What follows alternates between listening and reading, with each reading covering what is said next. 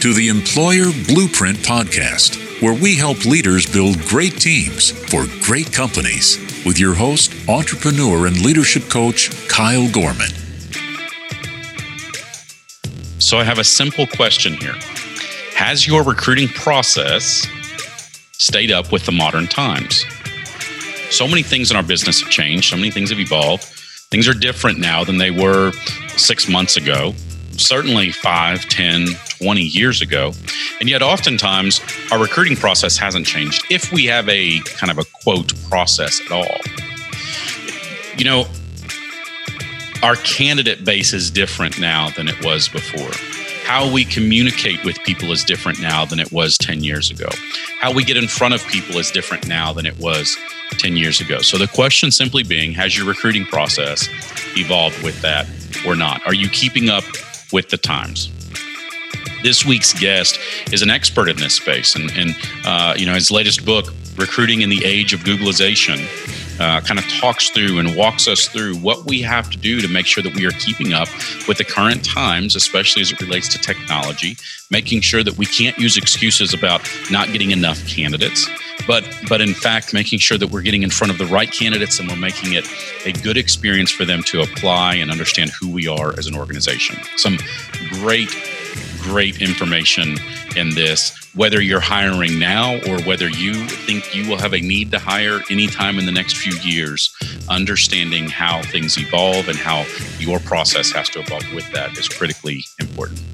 So enjoy this week's episode. Let me know, or our guest Ira, let him know if you have any questions about this. We'd love to help you understand that process and how to make it as effective as possible. And effective meaning finding the right people in the right place and communicating with them properly, creating a great candidate experience. Be sure before you head out, you hit the subscribe button so that you can get all of the latest content. And if you have any questions, if there's anything you'd like to hear more about, please don't hesitate to reach us at podcast@employerblueprint.com.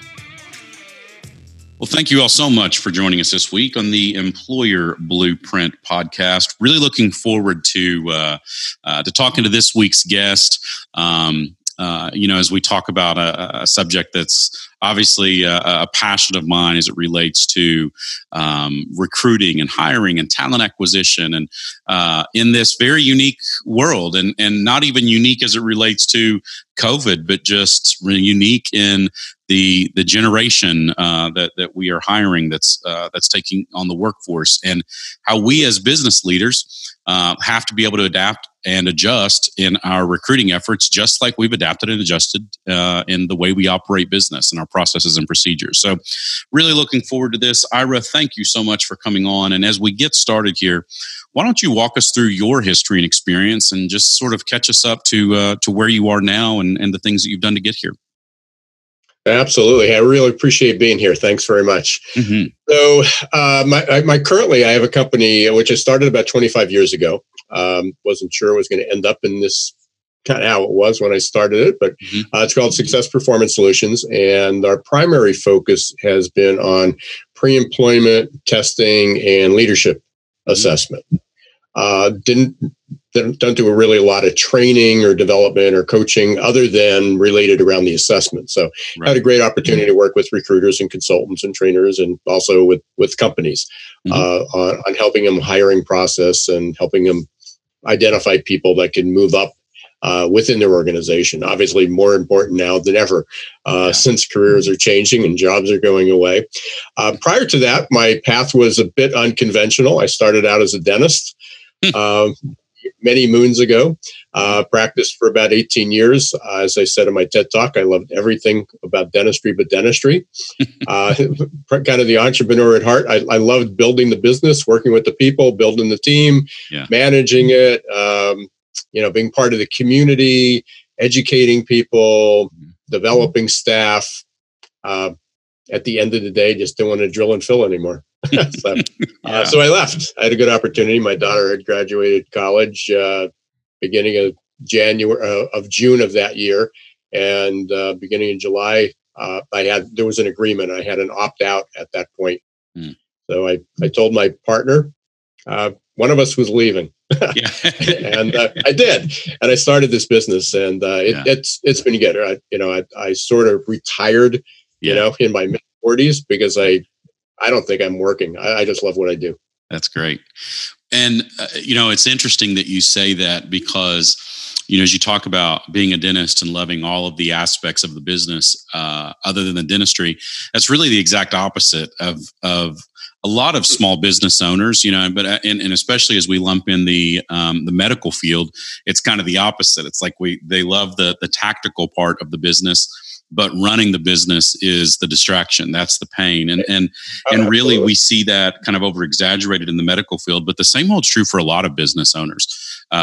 Whether an accounting firm or an insurance agency or wealth management or whatever space or construction company, right? It's that tactical piece that you're really good at.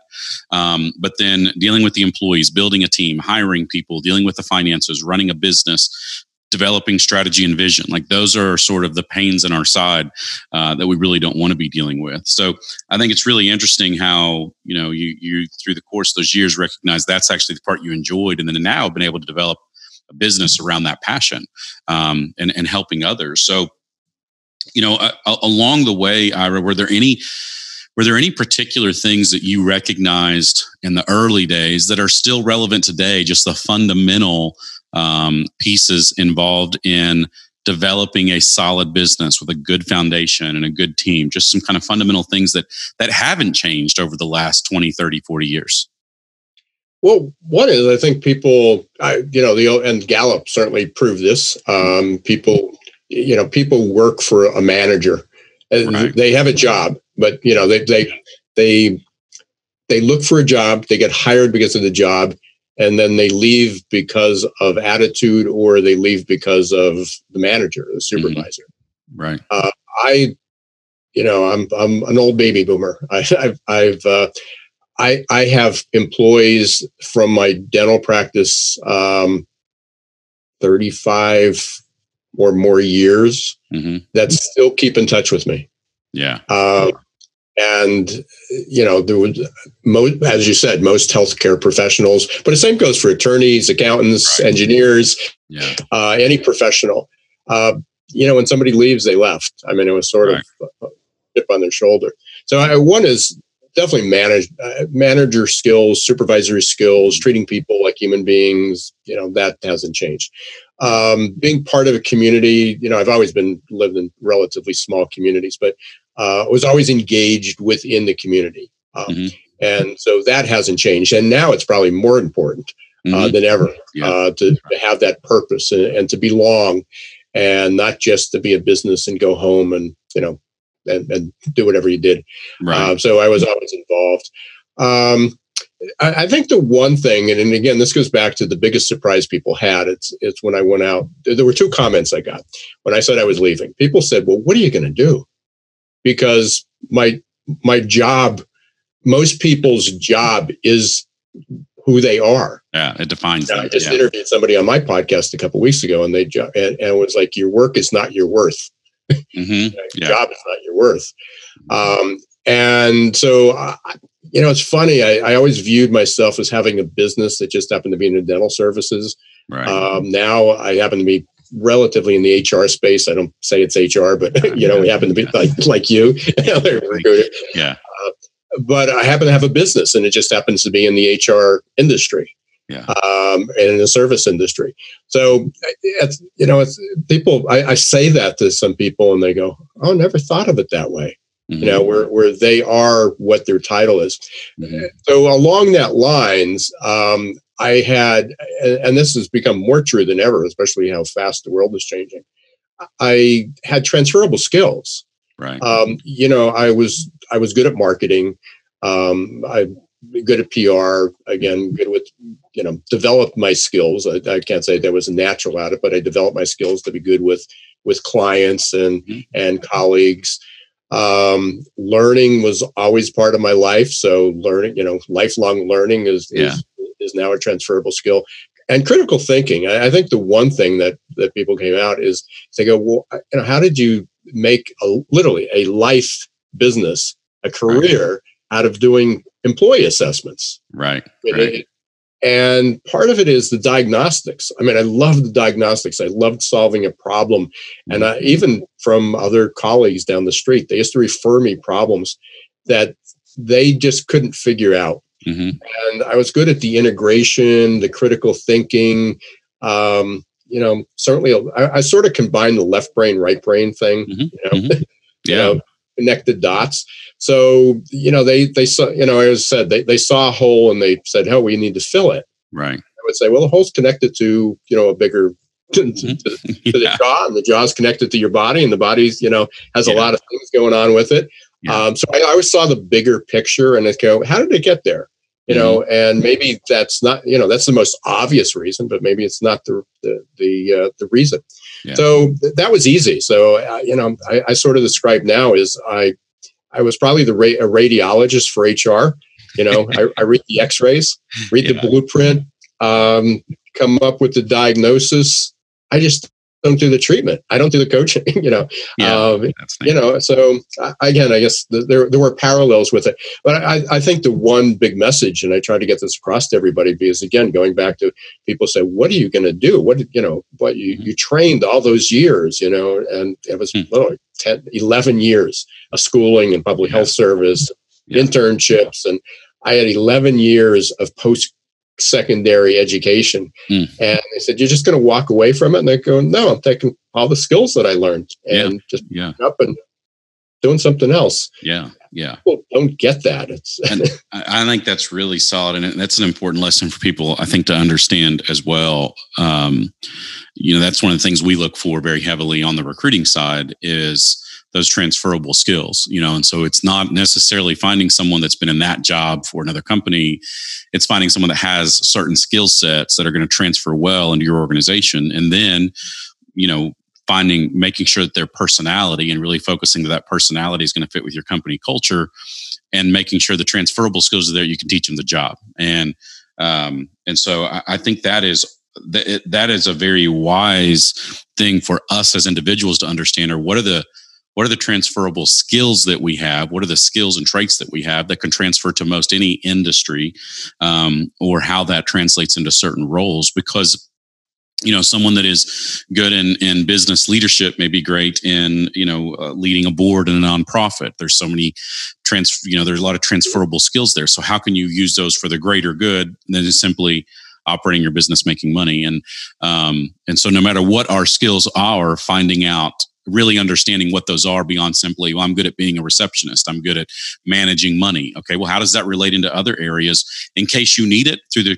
trajectory of your career, or in case you're able to help others because of a certain skill set that you have?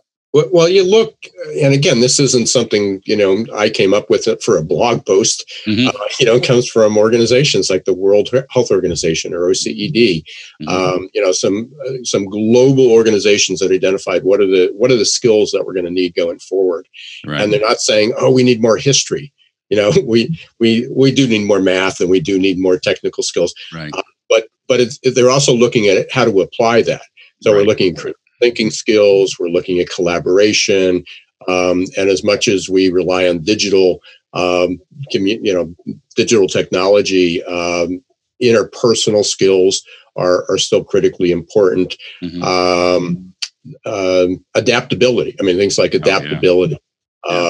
And part of adaptability, which is very interesting, because we talked about lifelong learning.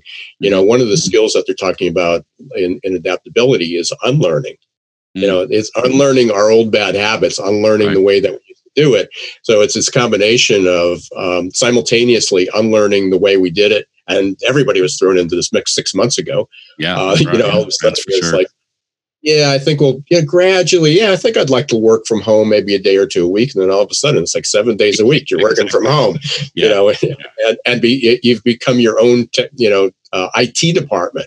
There is nobody to call. Nobody's coming over to help you fix it, to add the app, to figure out why your wireless isn't working, why is your webcam not showing, and all those other things. Yeah, very true. Very true.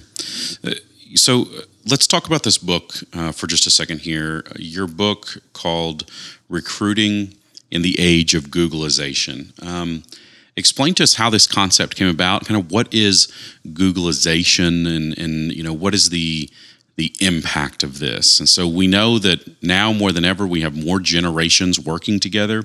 But the concept of Googleization, what does this mean, and how do we start thinking about adapting to that? What do we do with the information that's there? And it was about the 4 generations at the time, working simultaneously in the workplace. But the one thing in the background that, as I said, I'm an integrator. It wasn't just 4 generations. It was 4 generations and technology. Yeah, it was this elephant in the room that was starting to develop, because at that point, going back and it looks like you're old enough to remember in the like 2005s, 2006. You might have been the subject of the complaints. It's like, oh, those young kids, like all they know how to do is, keep they want to play games and sit on the sofa, and they never look up from their screen. And you heard about how horrible this was, and yet, new technologies were coming on board. Right. So I wrote about it as the convergence. Googleization really became the convergence of people and technology, and different generations and technology. And, then over time, it really became about the speed of the change, because it wasn't just that we had technology. You should go back to, the wheel. The invention of the wheel was technology. Right. Invention of typewriter was technology. Invention of phone. But these things kept happening so fast. So Googleization was really about people and the acceleration of change, and came up with the term somehow and stuck with it. So so we came to recruiting in the age of Googleization, and the book itself, for those who say, well, I don't recruit, I don't have any, I don't have a business, but I'm not doing any hiring. The book's about 260 pages. Actually, the second edition, we added some pages. The first half of the book, the first 130 pages, has nothing to do with recruiting. It was about the world we're going to live in. It's about the acceleration.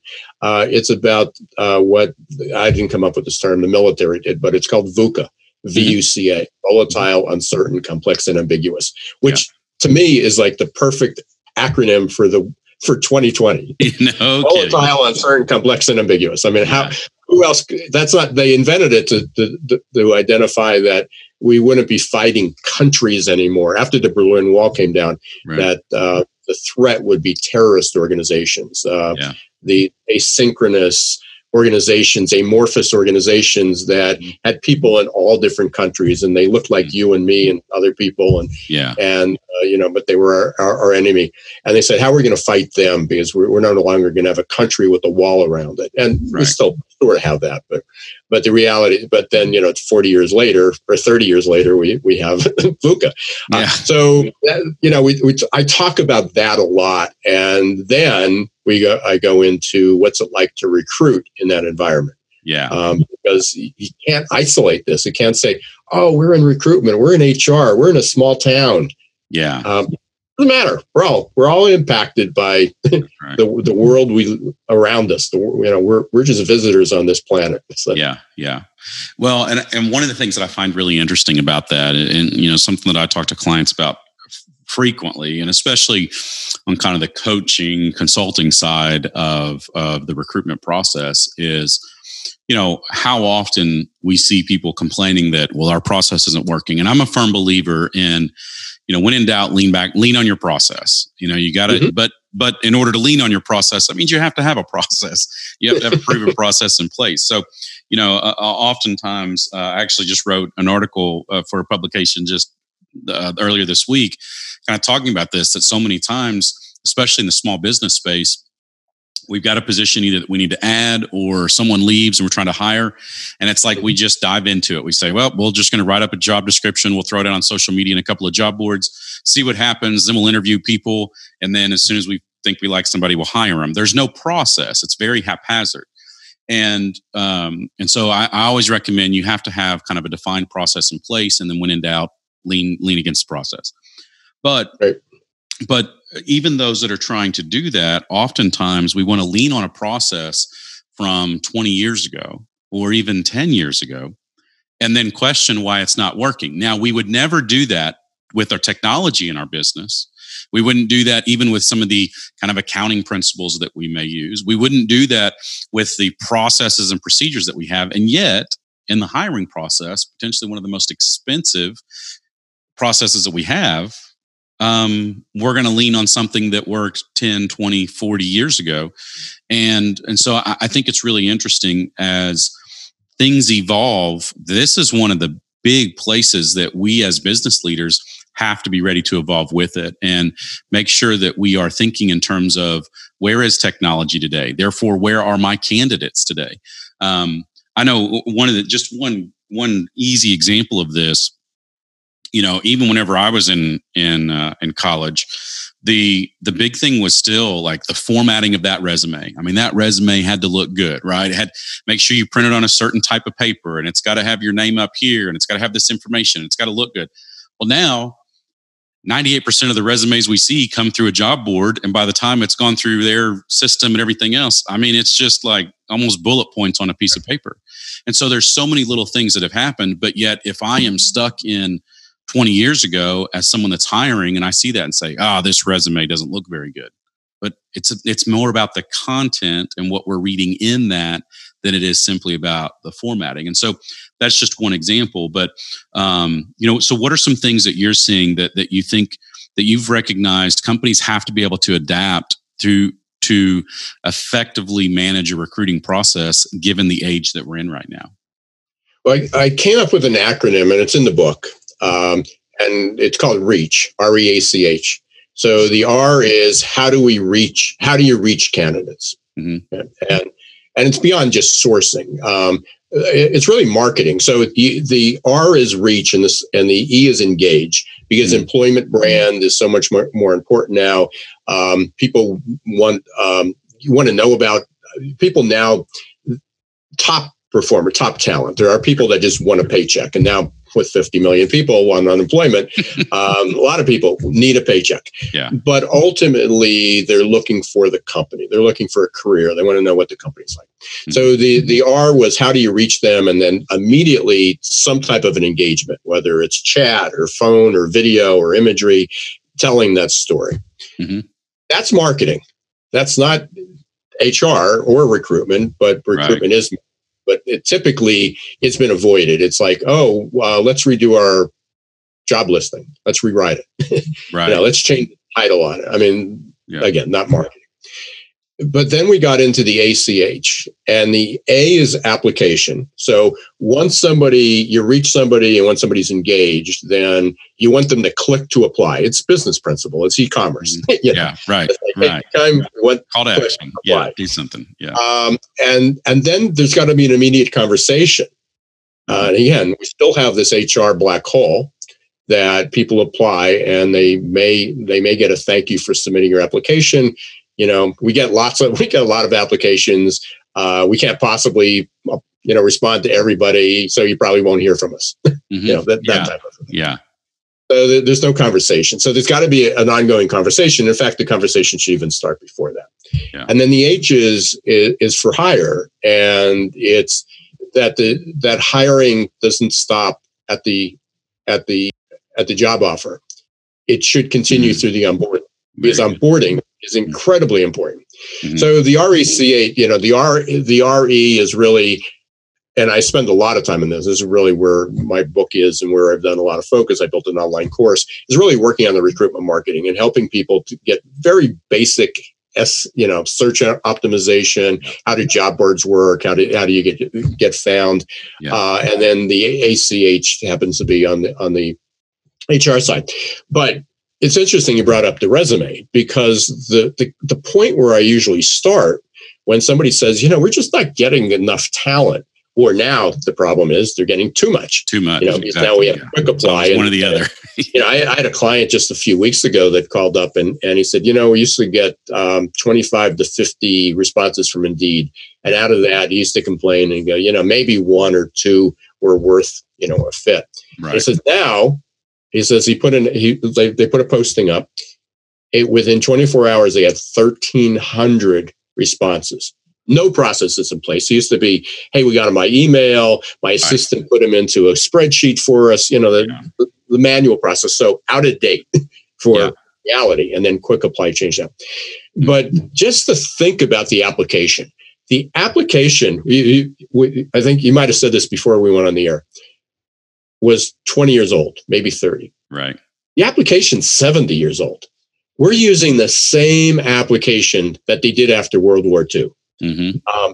Name, address, serial. Now you shouldn't be asking for birth date and social security, but I still see some that have it. Mm. Then you ask for the last 3 employers.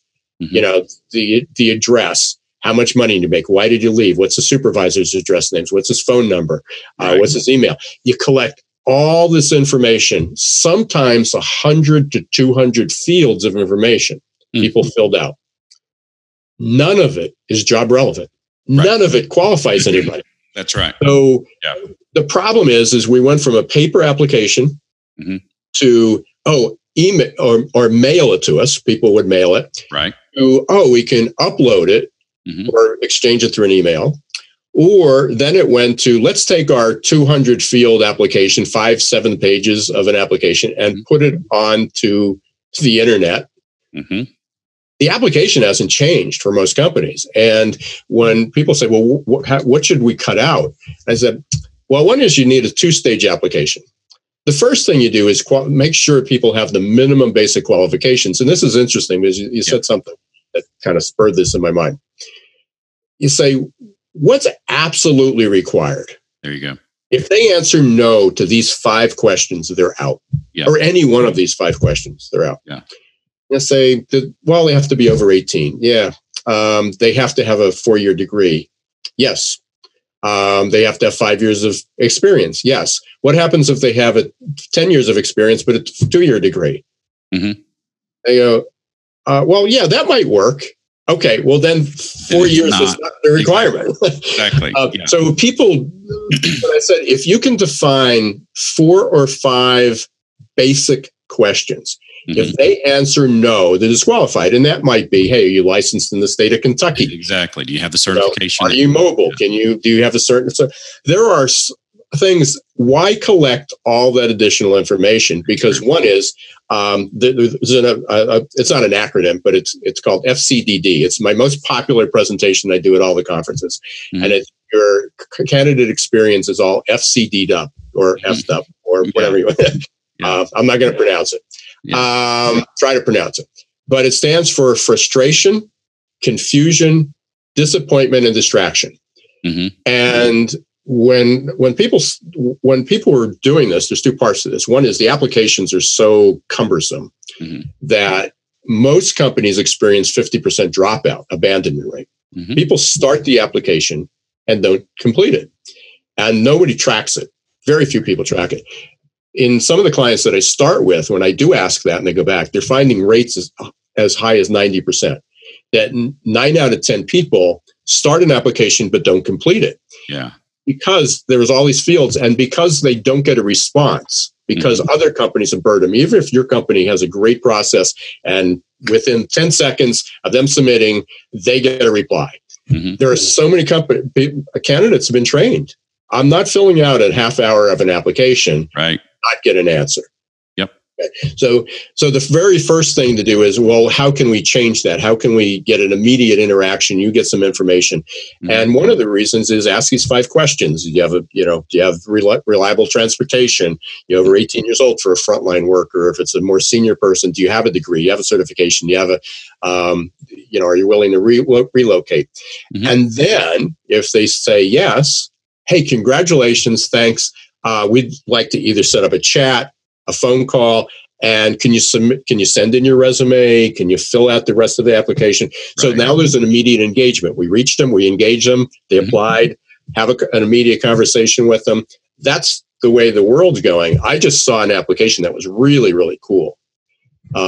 It was done as a chat. They're asking for, I think they were asking for too long. I think it took too long. It was like a 25-minute thing that I went through. But it was a chat. So there was a conversation and it was really pretty colloquial. I mean, it was really pretty personable as you went through this whole thing. Now, if they would have done that in stages and there was some logic to it that you said, and there might have been, maybe I was answering all the right questions, that you got down and you say, no, I only have 3 years of or I'm not licensed in the state. Right. It would then stop. Mm-hmm. And it might have done that. But there's no reason in today's world that we can't do something like that. So going back to what's wrong, we still have this application. And then I worked with companies and they say, well, if we change the application, we have to get our attorney involved. Okay. I'm not sure. I mean, so the attorney is responsible for you not getting enough qualified applicants. Great. I mean, we're not asking illegal questions. My first two questions are, how old are you? Are you married? Especially if you're reducing the number of questions. Well, and so something that I think is important for people to understand through that is, a lot of what we're talking about here is that candidate experience. And so as you talked about, FCDD, that it kind of comes down to that candidate experience. And what we should remember and recognize and understand is that we are communicating a lot to a potential candidate about who we are as an organization in those early stages, in that early process. So if you have an antiquated process that doesn't make sense, and it is too lengthy, and then you're communicating, this is kind of the culture of who we are. This is how, we're still stuck in business in the 1980s and we haven't evolved. And whenever you put them through the ringer and you put them through these processes and then you don't communicate with them, then you are telling them, this is how we do things. It's very bureaucratic and so you're communicating a lot about your business. And so you can do a lot of things with the quote culture of your business internally, but then have a poor antiquated process in how you hire. You're either going to attract the wrong people to the culture you're trying to create, or you're just simply going to detract people that should, that would normally want to be a part of that. So part of that is it also, again, when people call and say, we're just having a lot of trouble we're just not getting qualified people. And it's a tough market out there. Yeah. Now it's not a tough market. It's just tough to find the qualified people because there's so many people applying. But my question always starts out going back to what I said about how many people abandon it. Mm-hmm. I said, if you're not getting enough applications, it's either have a bad reputation. Mm-hmm. Nobody wants to work for you. It's true. Yep. You either have a bad marketing process. You're not putting your job postings in the right place where your qualified candidates get it. Yeah. Or going back to the process, people are trying to apply, but they're frustrated, confused, distracted, or disappointed. Right. So part of it says, is it really a bad market? Is it bad marketing? Or is it your company reputation? Right. And it gives people, it usually turns out to be one of those, by the way, because you can always look in the same industry, in the same community. There's someone who's not having a problem. That's right. Going after the same group of people. Yeah. And it's like, they pay more. Oh, they could afford better. There's always a reason. They've been around. Always an excuse. Oh, they're just the start. I mean, it's either way. It's they've been around for a long time so they can afford it, or they're just a startup and they don't have large overhead. Right. I mean, go either direction. I saw a process. I've got a client that wanted to try something different, and it was something through a mastermind that he's a part of. They'd recommended where what they do, and it's a very blue collar, hands-on position, but they're also in front of customers. And so part of what he was trying to do to kind of pre-qualify is, which I thought was really, fairly innovative, is, a lot of the people that are applying for his type of job or interested in that type of job, they don't have a quote resume, a traditional resume. They've got some work experience, but they haven't gotten a written up professional resume. But he had to make sure that, I need to understand a little bit about your background. I need to make sure you can communicate, you can actually, talk. And so what he did was we have, in the job posting and everywhere within the job posting. And then once people apply, it actually kind of sends them an auto response to say, call this number. So if you're interested in this position, call this number and leave us a message. And then what he's done is whenever you call the number, he says specifically, hey, thanks for calling. Appreciate your interest in this position. And so what I'd like you to do is, leave me your name, leave me your contact number, and just let me know, what experience you have that makes you think you're good for this job. I mean, it's truly, and I think he even mentions in there, keep it under a minute. Just keep it short and sweet. But what it's done is, so for those that are saying I'm getting too many, so I'm going to say he's probably had about 150 candidates in a short period of time, and he's in a small market. About 150 candidates in a 3 or 4 week period, but only about 25 followed instructions, made the phone call, gave him the information he needed. So he's automatically vetted those down, and he's pre-qualified. Like, can they communicate? Can they follow instructions? And yet he's adapting his process to his candidate type that doesn't have a formal resume. And so, to your point about kind of disqualifying people by saying now you have to spend 30 minutes filling out all of this information, one of the things that he was recognizing was when I'm asking people, well, if you want to apply, click here and send me a resume. Now they're sitting there thinking, I don't know. Okay, I got to go into Word. Now I've got to go Google how to build a resume. And they're doing all these things. And completely irrelevant for his job type. He needs them to be able to work on a motor and be hands-on and work with their hands. And so I think there are a lot of things in today's, and that it cost him a grand total like $10 a month to add an extra phone line to a system that was specifically dedicated to this voicemail. So but you can do that with text. I mean, the reality is that you can have a series of questions or a bot. That's right. Kind of pre-qualifiers. Right. And 96% it's 92%. This is last year. 92% of everyone under 40 years old in the U.S. owns a smartphone. Wow. Yeah. Okay. And sometimes that's their only connection to the internet. So it's very tough to type a Word document and, or fill out some of these long applications on a smartphone. So think about that. I mean, if that's your target audience, that's right. And use a text, and text also get responded to. I think it's 90% of texts get opened in 3 seconds. Yeah. 20% of 80% of emails never get opened. Mm-hmm. So there's this whole dynamic going on when you're talking about process. I mean, it's like peeling this onion, and people say, "Well, what do you think about this? And what do you think about that?" And you just go, "Yeah, old, email, old, text, right. And again, and some of these, as you said, are really, really inexpensive. Yeah.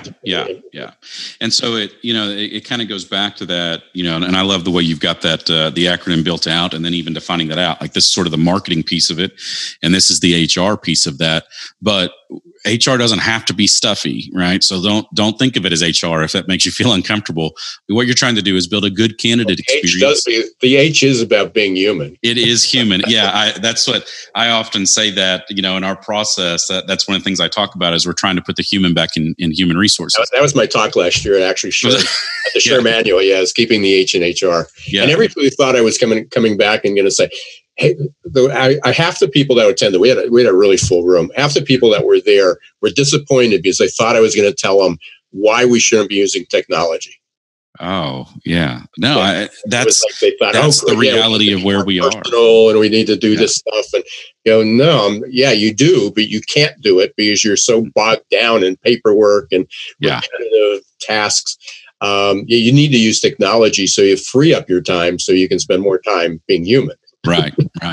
And another point, and I won't belabor this, but what we are seeing whenever we're talking to companies that are looking to hire HR right now, especially over the last probably year and a half, is a lot of them, that's the complaint that they're coming back with, is that we need an HR person that's actually engaged with our employees, because the last 3 people we've had, they're stuck in the office all the time. And so I think we are seeing a positive shift in bringing that H back into HR, that companies are saying, HR has become this very administrative, sit in the office, but then anytime we have an issue, a problem, or a challenge, they don't know the employee we're talking about. We only have 150 employees, and we say, hey, John Doe has been late, 3 times in the last month and trying to figure out what's going on. And they're saying, I don't know who John Doe is. 150 employees, you're our HR person. You should know that. And so I think we are seeing a positive shift in trying to re-engage. And this recruiting process is just simply part of that. No, absolutely. So, Ira, this is excellent, and I hope people really kind of take some of this stuff to heart. There's so much good information in here.